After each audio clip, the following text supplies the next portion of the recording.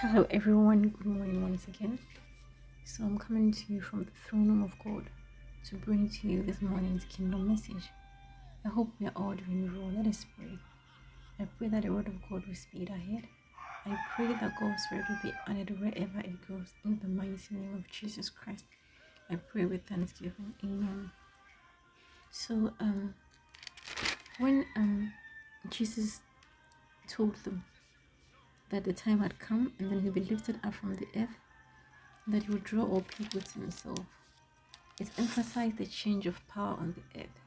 Okay, that the tenure of Satan had ended and Christ's rule on earth was just about to begin.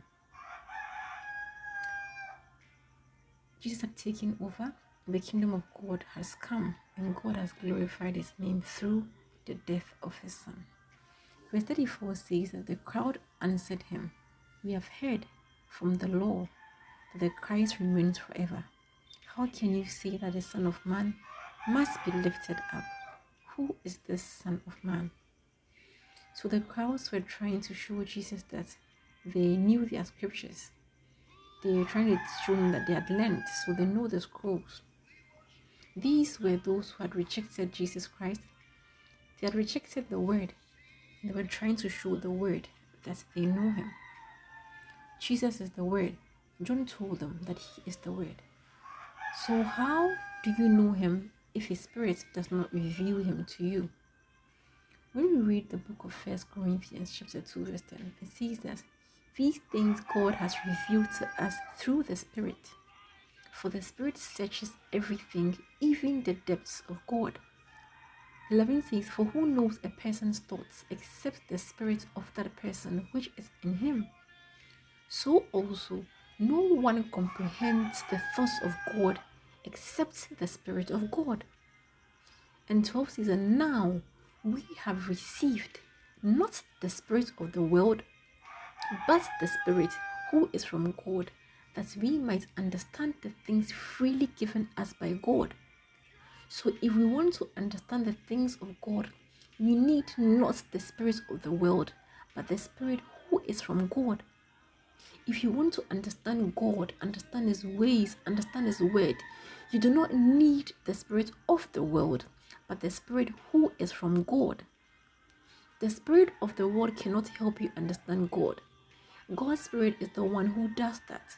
He is the Spirit who enables us understand the things given us by God and all other matters related to our work with God. Now, because they had the scrolls, they believed they had learned and memorized the laws, and so they knew God. Because they had the scrolls, they believed that they knew God and they believed and they knew His word. But Jesus told them that, hey, you need to do better than that. You can't just sit down, memorize the scrolls, and tell me that you know God. God is more than that. Jesus taught them that they needed his light to understand him. This light is a spirit. They needed his spirit to assist them. Verse 35 says that the light is among you for a little while longer. Because as Jesus was walking the earth, he had the Spirit of God within him. He said, "Walk while you have the light, lest darkness overtake you." The one who walks in the darkness does not even know where he is going. You have no light. You only read the scrolls, you only read the laws, and you think you are going somewhere with that knowledge? No, you do not even know where you are going. 36 says, "While you have the light, while you have me, believe in the light, that you may become sons of light." But, well, so Jesus was saying to them that just follow me, follow the light, and you will not stumble. Just follow this light, because even though you constantly quote the laws, you don't even understand the scriptures, you don't know where you are going. He says you always err because you do not know the scriptures that you quote. You cannot serve God your own way. You can't know God through your own intellect. You can't serve him by carving out your own plan, like we learned from Mary and Martha. You understand? You need him to guide you. I am the light. I am here now. So believe in the light now that the light is here. Believe in me to lead you to God. Believe in the Holy Spirit to teach you the paths in knowing God. Okay? It happens. Most of the times it happens to us. most often we find ourselves in battling situations, and then we start quoting scriptures that we do not even understand. Okay, we start going to God. Didn't you say this? Didn't you say that? Sometimes we don't even know what we are saying. Sometimes we don't even understand the scriptures we are quoting, especially like what informed the reason the verse was expressed, or for what purpose it was expressed. Okay, very often we misunderstand scriptures also because we pick them out of context. And this happens because we don't have the time, to study our Bible. So the first thing that we see, we start acting on it.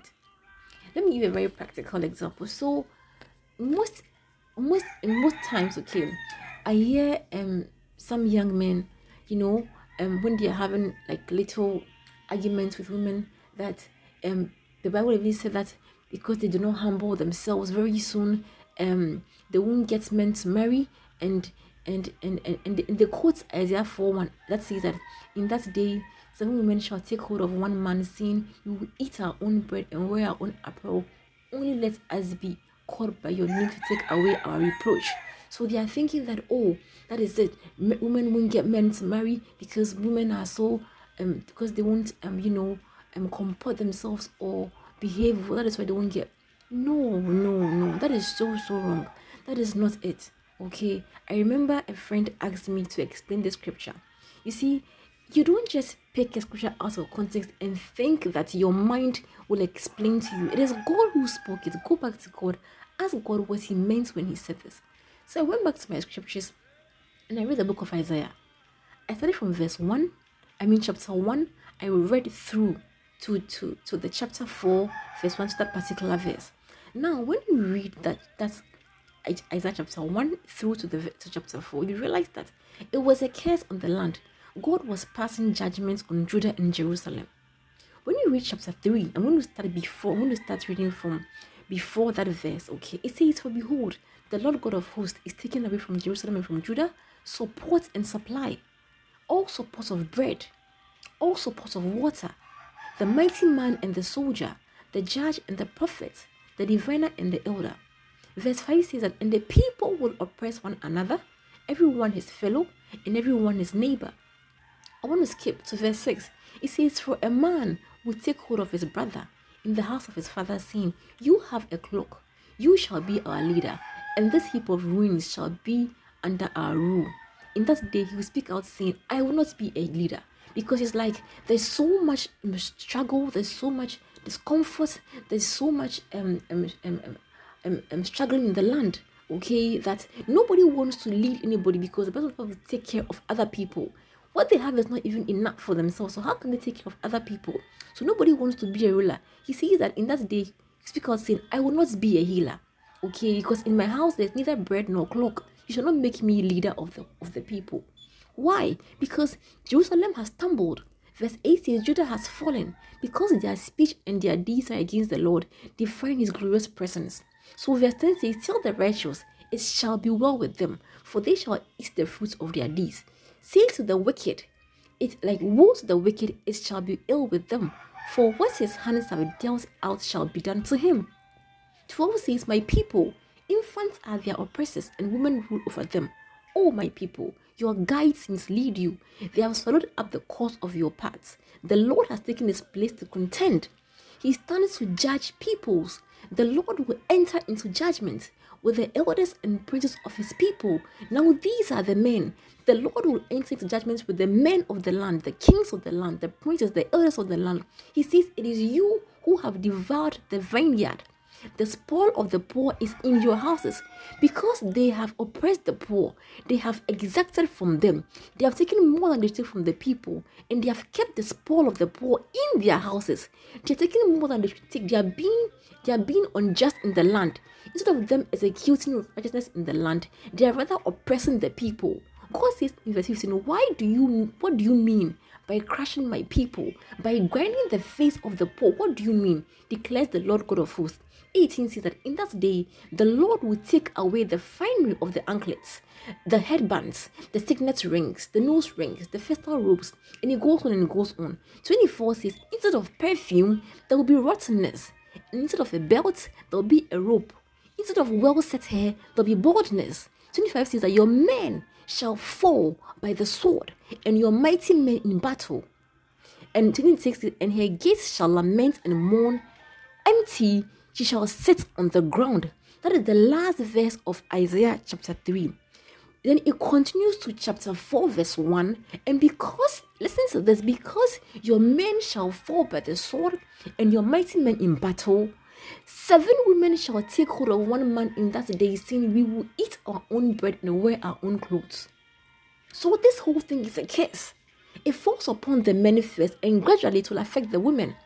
Do you understand? So people should not just pick verses out of context and just be saying things. God says that you need me. You have the light. There is light here. Walk in the light that you do not stumble. Now that you have the light, walk in the light that you will know where you are going. You don't just pick a scripture and then you just say it and you think you are going somewhere. No, Mr. Man, you're not going anywhere. God keep you. God guide you. God face upon you. Stay blessed. Have a very blessed day. In Jesus' name, amen.